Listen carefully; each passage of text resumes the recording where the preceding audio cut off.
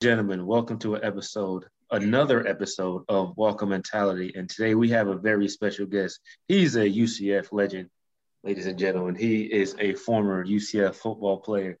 He is now a coach at Bishop Moore High School. The legend himself, Big Billy Giovanetti, bro. What's up, man? How you doing? I'm good, man. I'm good. Just plugging away. Welcome, welcome. Glad to have you on the show, man. Glad to have you on the show, but let's get straight into it. Tell us about yourself, that walk-on journey, being at UCF, earning your spot, and becoming the stud on the team. Tell us about that journey. It feels like it was so like yesterday, but it's literally been like 10 years now, 10, 11 years, 12 years, I think, which is just crazy. That's crazy. But I started coming out of high school, and I was always a pretty hard worker. I had the twos, too slow, too small, you name it, not strong enough. And I got offered probably by one AA program, Navy's prep school. And I said, I'm going to UCF. My dad played out there. I want to play at UCF. I want to wear black and gold. That's what I bleed. So Coach O'Leary sees my highlight tape, and I think this is the funny part about my story. Coach O'Leary thought I would come as a linebacker naturally, and I wanted to play fullback. I want to play offense. I want to touch the ball. Mm-hmm. So we go to our meeting. It was like some preferred walk-on meeting. Have our conversation. And Coach Salem was the running back coach then, and he didn't know I was and he's like, all right, everybody go with your coaches. And from that point, Coach Salem was like, oh, what are you doing here? And I told Coach Salem, I was like, hey, Coach, I want to play fullback. And he was like, good. He was like, you're in. So it was just like and I'm not sure if y'all met Coach Salem, but super great person, super quirky mentality, but just high energy guy. Taught me some stuff. And then from there, I was on the team coming into summer school, which was nice. I didn't have that walk-on tryout, which I heard was a dog. And I'm sure y'all went through that. And nope. Preferred walk-ons. Walk-ons. Good. Nope. Y'all know the stories then. Yep. Yeah. Terrible. So from that point, it was practice. I knew I was going to be a practice squad player. I knew I had to get stronger, get faster, know my plays. But y'all know that first year is, scout team. And any chance I got to show, hey, I can hit, I belong here. This is my ground too. I do it. And I'd make sure I let the linebackers know that, hitting drills, you name it. But really, there's one point in time where Mark's Billy's going into spring and starting fullback. Is we had a scout team scrimmage, and I'm here prefer walk on, and they want to do hitting drills. I said, let's go, because I know there were about 2-3 kids on the team who, you're hesitant to hit them, but you're going to give them everything. Yeah. None of the scout team players had that on me. Right. And I knew going into it, it's game time. I'm earning my shit right now.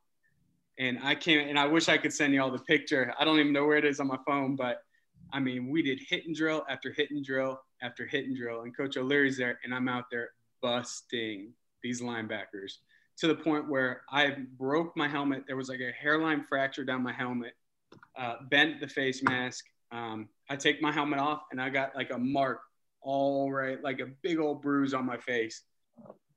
So I know White Horse loved that. He did. Oh yeah, he's Giovanetti's a tough guy. He's a contact kid. So from that point, there was, and it was, and God bless his soul, who passed, Coach Taff. He had come in, and it makes me tear up because it's just a weird series of events that happened. I'm sitting there and I read the newspaper, and the day before we had that scout team scrimmage, I read that, they want to sign Charlie Taff. He runs a true fullback in the system. And it was like, man, and it just perfect alignment. Some luck involved with it. Went into spring as a starting fullback. Instead, all I remember is hitting Chance Henderson, and Chance was about 260, 6 foot 260, just weight room stud, and could thump. I mean, didn't want to meet him in the A gap type of player. And all I remember is that spring is just going up against Chance on the goal line, and earned my scholarship. I think they gave it to me after that whole summer workout, which was great. Just and didn't look back since. So, how was that feeling of earning that scholarship after putting all that hard work in? Because we know how it feels being a preferred walk-on scout team. Just got to grind, claw to get even noticed by coach. How'd that feel getting that scholarship? That was top 3 points in my life, guys. I mean, it was so funny because Latavius Murray was he got put back on scholarship because he had been pulled off at one point because he was going to go play basketball at Syracuse. He has his mind made up. I'm done with football. And we finished summer workouts, and they say Billy Giovanetti, Latavius Murray. I think there was 2 or 3 others. Marty needs to see you after this meeting. And I'm like, what's going on here? And I kind of had a feeling, but that feeling right there was just unexplainable. I went home directly. Being an Orlando kid, I drove right to my parents' house.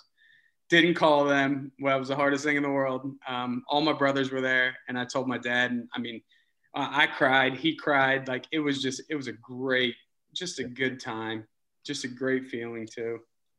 Yeah, that's special, man. That's special. Talk to me about the culture that y'all established at UCF. Because I didn't get a chance to play with you, but when I came in to UCF, my first year was 2014. There was an established culture of hard work, first of all, getting it done the right way, and winning. So what did that take from you and the classes you were part of, even beforehand, like laying that groundwork of this is what UCF football is about? God, honestly, and I wasn't a rah-rah kid. I wasn't a loud kid. In the weight room some days when I felt like doing it. But on the field, I like to lead by example. But really that culture, it was all of our leaders on the team. Everybody was one. When you think about it, we had defense-wise, Kamal Ishmael, Josh Lynham was there, Troy Davis, AJ Bouye. Terrence Plummer was there when I was there. We just had some studs on defense. And then you look over at the offense. You got Ricky Kay, Brian Waters, Kamar Aiken, Tay Murray, and just the culture of hard work. We had always been at UCF. There was always kind of that chip on our shoulder, and me even more so because I was a walk-on at UCF. But I think everybody else had that chip on their shoulder that we're not getting the respect we deserve, and we're going to go show it. And I think that was preached to us, as you guys know, from our strength coaches, Ellis and Sinclair. They like to dog us a little bit in the weight room and tell us how bad we were sometimes, just to get on our nerves, you know. Yeah. But honestly, like I think it was an inner thing with us UCF walk-ons, and I think just UCF in general. Everybody had their chip on their shoulder and wanted to prove something. I think that's definitely true, because when I came in as a walk-on, I definitely felt that environment. Everyone has a chip on their shoulder. I definitely had mine being a walk-on, but playing with the guys like Terrence Plummer and Rennell Hall and Brashad Perryman and JJ and all those people, like I walked into a culture where it was winning. Everybody was about winning. It was about business. And there was a no bullshit type of feeling with us. If you were slacking, you might be getting beat up in a lot. It's just, we were serious and about business, and that carried over to a lot of people into the workforce, to real life. That mentality that was instilled in us.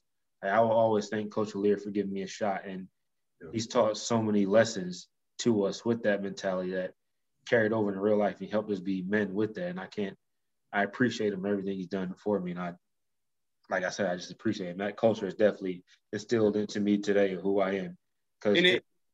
Go ahead. It's just crazy. Like, it just brings me back, like, freshman, sophomore year. You're sitting there like, why is he so mean like that? Like, what's he doing? Like, what do you mean? And then, like, junior year, it kind of clicks. You're like, oh, he's molding men here. Like, this ain't just about football. He's building men.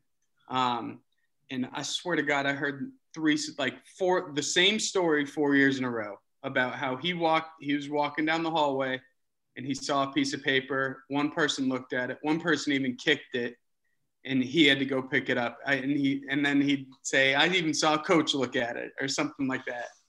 But you don't realize what he's doing at the time either. And it was just building a culture of hard work and just hard-nosed football. Yeah, for sure. It's something I learned my first year there, even like within the first few weeks, like, it's okay if you're not the most talented guy or if you're not the guy, but the worst thing you can be in that program is soft. Like, if you're soft, like, you're not just getting exiled from the coaches, but the players, there's a sense of accountability within the locker room. Like, if you're soft, like, we don't want you here. Yeah. No, and it's something that drew me to UCF. And I tell people all the time, like, those first two, I had O'Leary for 2 years. Those first 2 years, being a walk-on with him and just the kind of program he ran and how tough it was on and off the field for me, like, there's nothing in life that's going to come to my way that's ever going to faze me. Physically, no workout's ever going to be as hard as what we went through. Yep. No mental, like, or verbal abuse that I'm going to get is ever going to be compared to what I went through. Like, nothing is going to surmount that. So, like, and I credit that to O'Leary. You know what I'm saying? Like, the kind of program he ran wasn't the easiest, but, like, I feel like I'm set for life now. Like, nothing else is going to top that. Amen. I completely agree with that. And it's like we all kind of didn't have it. We kind of knew, oh, he's coaching. He's a hard-nosed coach. But then it gets to the point where it's like, what's going on here? Like, hold on a sec. But you're completely correct. And, like, it has, like, that's what like, out of talking after football, like, that's what companies look for as athletes, because they know how to take criticism. They know how to take coaching. And I mean, he was a dog. I mean, he was a dog of a coach, and he taught us, I guess, his way or the highway, and work hard and you'll be rewarded. Yeah, that's very true. Now, transition over to you playing out of football now. Now you're a coach in high school, and you're so used to this hard-nosed football. Everyone puts in their effort. There's no one soft and allowed. And now you're in this new generation of where social media is the thing. Everyone's trying to look cool. How do you take what you learned from UCF to coaching and try not to break kids, but still mold them to be the men they should be in the future? Sometimes I think I'm too soft on the kids. Like, I get caught in the being too much of a friend, because that's what I miss coming out of football. And granted, my 9-to-5 job, I'm doing med sales all, like, from 6 to 1 o'clock, and then I'm breaking away trying to coach football. And in that realm, I have to be friendly. I have to make friends. I have to sell, essentially. And then I have to go to those kids. But that element for me is what I had been missing. And I found myself at the beginning of it was being way too friendly, because that was my team. And all I knew when I was with my team is those were my boys. So first year coaching was a little different. About halfway through the season, we'll call it, it clicked. And I was like, hold on a sec here. Like, how did my coaches coach me? Like, I need to hold people more accountable. I need to hold them to the standard that I held myself to when I was playing football. And it was a good hug 'em, slap 'em, hug 'em routine, I guess you could say. And it produced some good results. I don't want to break a kid, but if a kid's got an ego, it needs to be broken. That needs to be broken down 100%. And I've seen it in high school ball. There are kids that think they run it, and it makes me want to strap up with them and be like, what's up? But meanwhile, I just turned 31. I know if I hit him, I'd be out the rest of the week. I'd be hurt, on top of being fired and not being able to coach. So I want to break a kid down as much as I can, but really I'm a big hug 'em, slap 'em, hug 'em routine. So you break them down, you provide some positive feedback, break them down, provide some positive feedback, and get them going in the right direction so they understand without even knowing it that they're being coached and they're doing the right thing now. Right, right. So what would be either one piece or a couple of different pieces of advice you would give to current walk-ons, the guys that have not got over that hump yet? Like they're doing well, they're working hard, but they haven't got that scholarship yet. How would you coach them up or, encourage them to not lose faith and not lose focus on the goal ahead? That's hard. I know that's a hard thing. And I know I was rewarded early on in my career, just as far as getting my scholarship and playing time. But 100% focus on that goal. And when it comes to that time of quitting or whatever it is, you have to have a come to Jesus meeting with yourself and understand where you're at, understand why you're here, and the ultimate goal: get on that field and bust someone's ass. And maybe it's not a scholarship that you'll get, but you'll get that playing time. Honestly, I think as a walk-on, when you get your opportunity, sell the fuck out. I mean, I was willing to die.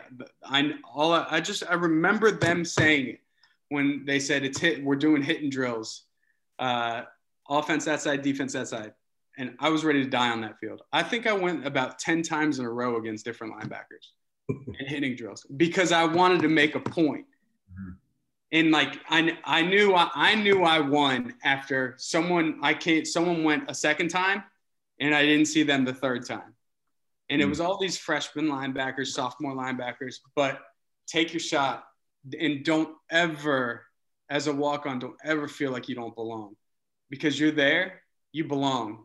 And you a lot of the time walk-ons have a higher sense of drive because you're not rewarded with that scholarship or with money or with playing time. So understand you're the dog in that fight. And don't ever think you don't belong. Not for a second. I sat there and said, man, am I supposed to be here right now? From day one, it was, this is my team. I'm supposed to be here. I'm supposed to be playing. I'm supposed to be starting. So does that answer your question? Absolutely, man. That was great. And I think you brought up a great point that it starts with, self-realization and confidence. Yeah. You have to be confident in the fact that you're here for a reason. Just because you don't have a scholarship doesn't mean as a player and as a person you're any less or less talented than the person next to you. You just got to prove it time in and time out. So I think that's such a great talking point. Yep. Yeah, man. I definitely agree with everything you said. And I think it helps that the culture UCF set, walk-ons really felt like they were part of the team, because a lot of guys played that were walk-ons. I mean, there's times that, of course, we all go through it, that after weight room, we don't get some protein shakes. We don't get the things that scholarship guys get. Trust me, we've all been there. Yeah, we all been there. Does like, oh, this isn't for you. This is for them. I remember one day specifically, and you were there, Mike, and you were laughing at me because we finished the workout, and I went to go get a shake, and Ellis was like, Reeves, no, you don't get milk today. Hey. It was great. Like, you don't get it today. What the hell did I do? There was this time where it was like the great. So my brother played walk-on, played safety for 2 years with us, right? And I was a walk-on for a whole year, but there was probably about a 6-month period where I was still a walk-on, and my dad runs TG Lee Dairy. He's the one donating the milk. So Ellis and Sinclair would come and bring that milk in, and I'm a walk-on, right? And they'd put the milk down, and they'd be like, no, that's not for you. I said, what? And like, it was just like this weird gray area where they didn't know if they could say no, but I was going to grab milk anyways. Right. Just That's so funny. Yeah. all I remember is being like, man, I want some milk. I want one of those bars they're giving out.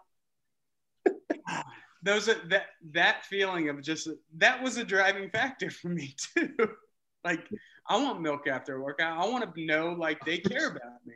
Straight up. You will understand how good that milk tasted after. It was just chocolate milk. It was nothing special to it, but like, nah, like I earned this milk today, damn it. Like, true. It's so true. When I got my scholarship, I acted brand new when it was time to get milk. I was like, oh, I'm going to the milk, chest high, walking. I grabbed that milk, so happy. Grabbing soup. I just smiled sitting in my locker drinking the milk. That was the best feeling I got being on scholarship, was getting that milk, man. People just don't understand. But Billy, we definitely appreciate you coming on, man. But before we go, we have a question for you, a key question. Deal. You can't answer, I don't know. You can't answer, man, it's a tough question. We need your honest opinion, honest answer. Are you prepared? Yeah. Great. Who are your top 3 favorite music artists right now? Oh, God, guys. Music. So I'm a big, God. So, all right, big like 90s country guy, as weird as it is. Like, I grew up listening to Bob Seger is one of them, and he's not even country. He's like old rock and roll. Mm-hmm. You ever heard the song Like a Rock? Yeah.